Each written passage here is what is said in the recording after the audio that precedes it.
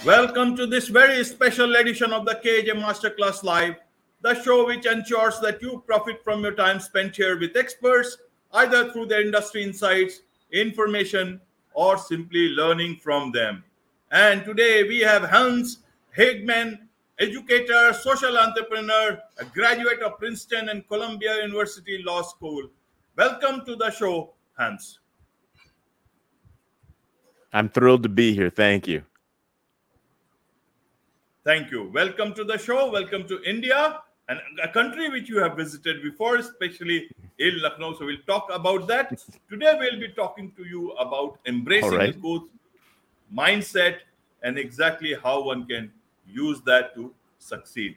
My first question to you, Hans, is just to understand. See, you are a graduate of Princeton and Columbia University Law School, and then you went into the education field, a social entrepreneur. You could be a lawyer yourself and making a lot of money. What made you move towards the social entrepreneurship? A lot of it was the example that my parents set in terms of their belief that one needs to give back to the community that you come from, and so that has informed a lot of who I am.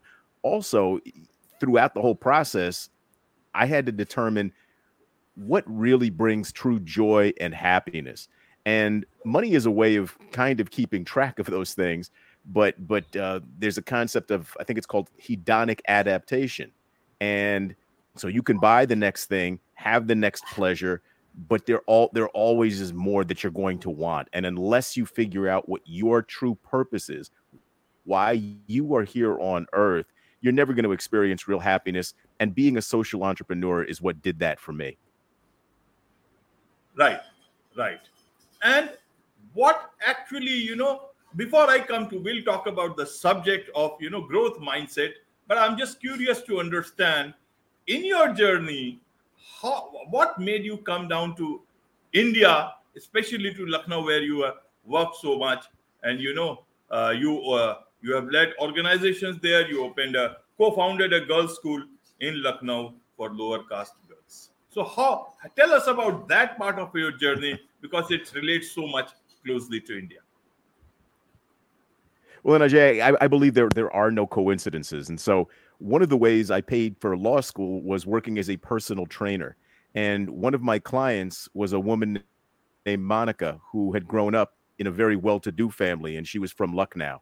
And she told me about schooling for poor girls in the community and how there was a lack of good schools. And I asked her, well, what would it cost to set up a good school? And she gave me a number. And again, there are no coincidences in my view of the world. When I was running my own school in New York City, the board of directors gave me a bonus. And the amount of that bonus happened to be how much Monica said it would cost to start a school from the ground up in Lucknow, India, her hometown. She introduced me to a couple she knew, a woman who had spent many years in schooling, her husband who had run a factory. And we spoke on the phone, and I made arrangements to travel over to meet them. I met them, fell in love with Lucknow, fell in love with this couple. We talked about the possibility of starting the school, shook hands on the deal, and ran it for about 10 years. With girls ranging in age from 5 to 14, and if I had one more act left in me, I would start it up again. But it was a lot of fun. I think we did some good there. Wonderful, wonderful. Why do you believe that there are no coincidences in life? And second part is, it intrigues me is that your goal is to be an ancestor worth remembering. It is something very closely related to India, where people want to do good deeds, want to be known for good deeds, especially for the family itself, that there are good examples in the family, so that the coming generations have something good to take forward with. How does that work together? It's just my life experience, and my parents always taught me to remain open to what's going on around me, and don't close your eyes to the things that happen look for connections, whether it's in relationship with people or to events in your life. And all the events in my life, I've been incredibly fortunate. And it's impossible for me to believe, based on my spiritual and religious beliefs, that it is an accident, and just too many good things. And again, right, part of, and we're going to talk about a growth mindset. Part of that is you fail a lot, and there are setbacks, but how you view those setbacks, how you view those failures, is what's going to determine whether you move forward or not. And I believe that I would be able to move forward from any of the bad things that happened to me. And as those things happened, more opportunities opened up. More people crossed my path who wanted to be of assistance on the projects that I was working in. So it just reinforced the things that I had learned at an early age from my parents. Right, right. And so now to the growth mindset, embracing a growth mindset for success in life. What does growth mindset actually mean? Is it about, let's look at from a organization point of view, is it about profit mindset, making profit? Is when organizations talk about growth? And from an individual point of view, is it about making money? That is what success is all about. That is what growth mindset is all about. So help us understand, especially to a lot of people who are seeing things in this fast moving times at this moment. What exactly is growth mindset? What should be their growth mindset? And a lot of organizations who are so focused on just profit, making profit, is that actually growth? How do you look at all this aspect of growth mindset, which can actually help us achieve real success in our lives? I like that question. I think the profit that you speak of is a byproduct of a growth mindset. I think what most people, and I think it's at least in the States, it's hitting home now because of the introduction of artificial intelligence and Chat GPT-4 and other things, that they don't understand that business growth, the profit that you're talking about, is in direct connection and a direct result of the personal development of the business leader, of the founder, of the startup person. If they haven't worked on themselves, then the business is not going to grow. And there's an incredible amount of stress in the startup world, even more so now, that amongst people who have not set up the foundations. And so they get in, and some of them, unfortunately, think that you keep score by how much profit or even revenue, and not even profit, but revenue, how much revenue they're bringing in. And they find out that is not sustainable if they haven't created in themselves the ability to be resilient. And that resilience, if they've built it, is reflected in how their company runs. And so then the money becomes a byproduct of putting in that kind of a foundation. Right. And in terms of individuals, when they are just starting out, they have the pressure to find a job. But how should they look at growth mindset? Because that will lay the foundation of many, many years to come for them. Organization, they may join a wrong organization or a good organization, that may go away.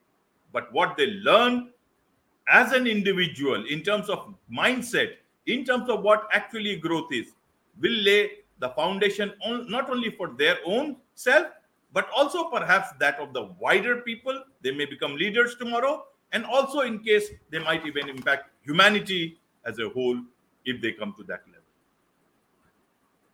Well, and somebody just entering needs to be very clear about their values. And for me, and I've coached people outside the social entrepreneur realm, people who have started a makeup business in drones and other things. And what I've counseled them is that they need to be clear on their top 3 values. If you don't know what your values are, then you're just going to let anything happen, and it all becomes a surprise. And that kind of unconscious energy comes to the conscious, and then people wonder what happened, and they're surprised. But people who ask themselves, what can I control? What is it within my control? So that's the first thing. Do you have an external locus of control? Are events all outside you the things that are going to determine your success? Or do you have an internal locus of control? Do you have the belief that no matter what happens to you, because of the values that I just talked about, no matter what impediments or obstacles show up in your path, you are going to be able to find a way to move over, around them, or through them? But you're not going to do that if you think that everything outside you is the thing that determines your value, or the things that determine your success. And so that foundation, having virtues such as love, courage, wisdom, and something as simple as zest, or some people would call it energy, are important things that will get you over any kind of hurdle, no matter your occupation. And again, in the society that we're living in, and I counsel students now at Princeton, because they're incredibly smart, incredibly smart. Princeton is the #1 university in the United States. These kids are working so hard, and then some of them get to senior year and they're getting ready to go out in the work world, and they're wondering, well, what was all this for? And I learned all these wonderful things, but now I'm going to be forced to find a job that pays me as much money as I can possibly make, because that's the way I'm keeping score. And they frankly become depressed and don't know. They're wondering if they played the wrong game. Others have figured it out, and they say, no, I want more. And I have this incredible education, and maybe I'll go into consulting, but I also might go into music. I might want to start up my own company, because they know that they have the ability to pivot. And they also ask themselves, what am I good at? What do I love to do? And what is the world willing to pay for? So if they get those three things right as well, they're going to be fine no matter what. Right, right. In terms of learning, living the life that you want, how would you put today's time as, with so much of artificial intelligence, avenues on the internet, but at the same time with problems around in terms of climate change, toxicity at workplaces, great resignation happening because people want the work life balance. Then there is this quiet quitting happening at the same time within the organization. So one is not going out, organization doesn't know what to do. Amidst all these things, how do you see this concept of growth mindset happening? Is it the best of time, or is it the worst of time for an individual who is, say, around 20 years? Every now and then I'll get scared for people in that age group. And it's because they don't have the level of curiosity and courage that's required to function in the kind of environment that you're talking about. If they're curious, and if they're creative, and if they're courageous, they're going to overcome. And that's going to be part of that growth mindset. But you can embrace Chat GPT and artificial intelligence and figure out how to make it work for you. But then there are other people who are going to close their eyes or cover their eyes and pretend that it's not happening. And when they wake up, it'll all be gone, or something is just going to work out. But again, that's because they believe that they have an external locus of control. But the people with the internal locus of control will say, oh, okay, that's the new thing in technology. Oh, is that what's happened with climate change? Perfect. I'm going to embrace it, and I'm going to find my role and my way through all of that, because I know I have the talent. I know I have the skill. I know I have the perseverance. And the other thing, too, that I would urge young people to do is form their networks as soon as possible, because when they have a network of similarly minded people, and people who are more advanced in the work world, doesn't matter what field, that's also going to be of tremendous value as they begin their search or begin their journey. And they have to understand that the career that they're entering from university is most likely, almost 100% guaranteed, not going to be the one that they're going to end up with, years from now. They will probably have several jobs and several careers, and that's okay, as long as they're doing what they enjoy as long as they're doing what they're good at. And again, as long as they're doing something that society says is of value. And they need, there's going to be a change, I believe, in society where the work of the head is valued in particularly Western society, but I think more and more the work of the heart and the hands is going to be looked at again, and it's going to be given its own value, and so young people will have options in that regard as well. Right, right, Hans. Talking of, thinking more from the heart. So, what's the role of leadership in these times? Because individuals are young, they may take some not so great steps, makes mistakes, but do they also have that chance to fall and get up, not fail, because failure is a very subjective subject. So, in terms of that, what is the role of leaders in organizations, in communities, even in the larger political system? You talk about heart centered leadership, leaders that are required, empathetic leadership. How do you see that? Especially now, you see, just yesterday, uh, two, three top leaders in the artificial intelligence industry, in the tech industry, they have written now that, listen, this is it. We have come to this stage. We have come from Chat GPT, now GPT-4, and let's wait, let's breathe, and let's look at what exactly this is all about, where this is all going into, and then we think about any other further development in this. Till then, and they have gone to a very strong stage of saying that, listen, if these companies or people are not going to stop, let governments take that step and put a hold, a moratorium on this sort of a development, because it's impacting. We don't know how it's going to impact. How do you see this whole thing in terms of solutions from leadership, and the way things are going so fast that it's so difficult to just catch up? We are being overwhelmed. Well, we are, and it's because our social development, cultural development, intellectual development is being overwhelmed by the pace of technology.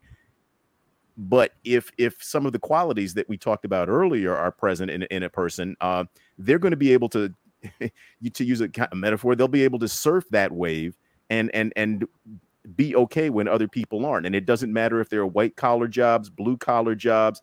If they embrace the changes and know that, first of all, they're going to fail, and using that failure as motivation, as energy, as feedback for where you go, and as long as they're prepared to pivot, they're going to be okay.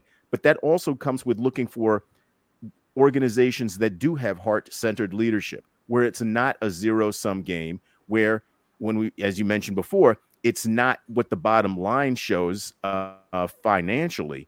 There are other values. How much is being given back to society? How much is that company or organization fitting into the particular community? How much do they value the people who work with them? How much is it a learning organization? Because the whole, not just the individuals, but the organization has to make a commitment to being a learning organization and having honest conversations, and business will no longer be able to be as hierarchical as it's been either. It is going to have to reflect more of how the community sees itself. Right. And in this scenario, what's the role of educators, social entrepreneurs, teachers? How do you see their role? Should we just wait for the leaders to think of everyone? Because there is a problem with leadership. If you look at political leadership, many a time they are so busy with getting elected for the next term. And then in several other places, people want to be there in positions of power forever if their system allows that. So we can't expect too much from them. So ultimately, it's the NGOs, the non-profit organizations, the educators, social entrepreneurs like you, and people on the ground, teachers, everybody else. So how do you see their role? in today's time. What do you do at Tutwiler Community Education Center? It talks about youth development in Mississippi Delta. Is that the model to follow? Is there any other good? You did a lot of good work in Lucknow, India, other places. What is the way forward for us? Forget about leaving aside those people who should do it are not doing it. But how, as humans, how do we take it forward? How would you like to see the world in your eyes? Well, Ajay, one of the things that you hinted at is this needs to be a movement from the ground up, because government is not going to provide all the solutions. The large tech giants are not going to provide all the solutions. That whether it's NGOs or an organization that I'm running now, it's going to have, and educators, it's going to have to be a bottom-up solution. Part of the lessons that, and one of the interesting things about Chat GPT-4 and some of the things that it's able to do is that the things it's going to be able to do had traditionally been part of the curriculum in a lot of schools, and that's going to change. So what do you bring to it? You need to bring individuals who are discerning, who are creative, who can work together in groups, who can ask the right questions, and who are resilient. So building all those qualities is the role for educators. And here in Tutwiler, I moved to Tutwiler from New York City, and people thought I was crazy because here in the Mississippi Delta, it has probably the shortest lifespan in the United States, the overall, some of the worst education, the worst health outcomes, and there's the young people in the place that I work in, the county, they don't know how to dream. It's not that they've forgotten how to dream, they don't know how to dream. So my role and what may be my last act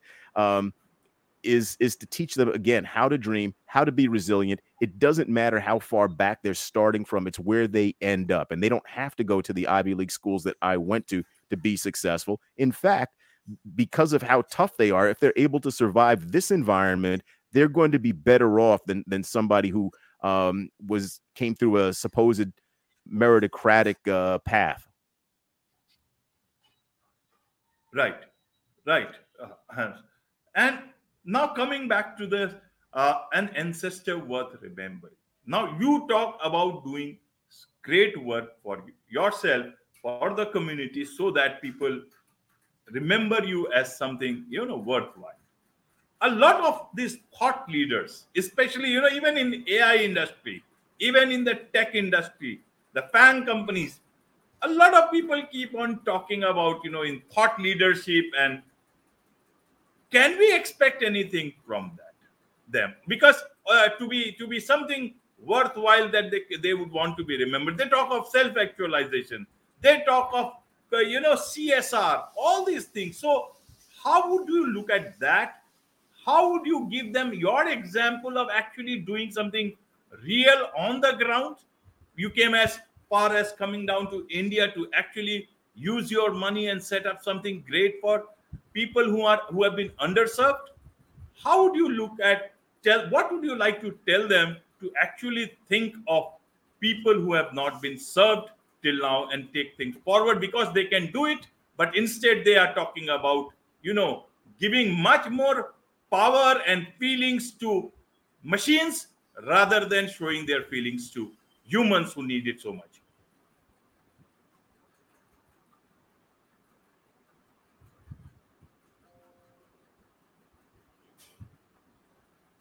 Hence, was my audio clear?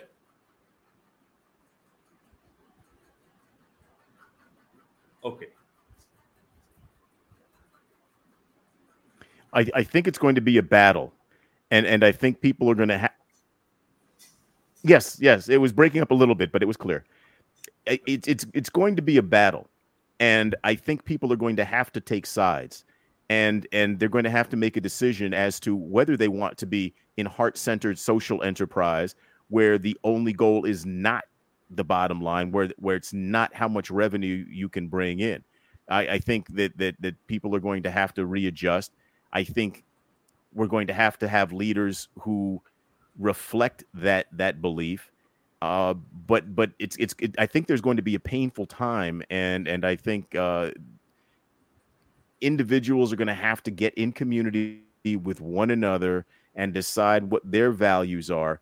And it could have a wonderful ending, but I think people are going to have to wake up fairly quickly, and as I said, decide which side they are on. Otherwise, they're going to be swept aside with the rapid growth of technology, with the rapid consolidation of power amongst the most wealthy.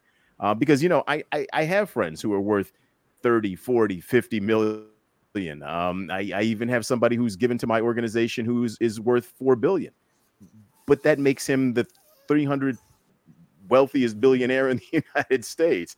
So there are people with a lot more financial means, and they're going to do what they're going to do. And for the people that I work with and the people that I've worked with in the past to say, well, we want to change that, that's probably not going to happen. But what they can do is they can put their bucket down where they are and decide also that they want to plant trees under which the shade they'll never sit. They'll want to be ancestors worth remembering, and they can understand that happiness is fleeting, in my opinion, but joy can be forever. And there are so many wonderful ways to measure our own humanity and the path that we're walking, and we shouldn't let other people define it for us. Right. So amidst all these things, my last question to you, Hans, is that amidst all these things, what is it that you seek? You have achieved so much. You have got awarded Robin Hood Foundation Heroes Award, Essence Magazine Award, many more. You have gone to far off places. You have studied at the best places. You have worked for the underserved. You have achieved, I'm sure, a lot of happiness. What is it that you now want to achieve for yourself? What is it that you seek for yourself at this point in time? And it's not so much for me individually, but one of the things on a larger scale is this Tutwiler Community Education Center. I want to make it a place where young people decide, you know what, we're not going. We may leave this small town to find our fortune, but 1, 2, 3, 4, 5 years from now, they'll say, you know what? Look at what Tutwiler is doing. Look at what that community center is doing now. We want to go back and be a part of that. So I'm in a town that if this community center doesn't work, if I don't make it work, this town will die. And there are towns like it in this area that will die. So I want this community center to be a model of organizational resilience, a model of heart-centered leadership, a model of people taking their future into their own hands, supporting one another, being able to provide for each other in terms of food, in terms of culture, in terms of art, in terms of telling their own stories. And if I can do that, and I also have individual glimmers, a young man who was a student of mine just for 1 year in one of the schools that I had. He's 32 now. He called me. He says, I have no other male figure to talk to. He says, people in my community are getting murdered. I want to have a better life. Can we just talk once a week? And can you get me on the path? And that's what we're doing. And he'll text me and he'll say, I feel good about my future now. This is somebody I had 1 year with who's 32 years old, and it was 14 years ago. And so glimmers like that, I continue to look for them, whether it's somebody calling me from New York or some young person here in the Mississippi Delta saying, you know what, I didn't think I had a future, but now I think I've got a chance. That's all I'm looking for right now. Right. And how far have you reached in terms of your goal of being an ancestor worth remember? Have you achieved it? Are you very far off? Are you very close to it? Where do you stand on this quote part? I would probably have to have you ask the people I've worked with. I personally think I'm very close. Wonderful. So do I. I mean, in my opinion, Great. You have crossed it. Thank you. You have crossed it actually, if you ask me, Thank as you. a neutral person. On this note, Thank you. a wrap. On this note, it's a wrap on this very special edition of the KJ Masterclass Live. Thank you so much indeed for joining us.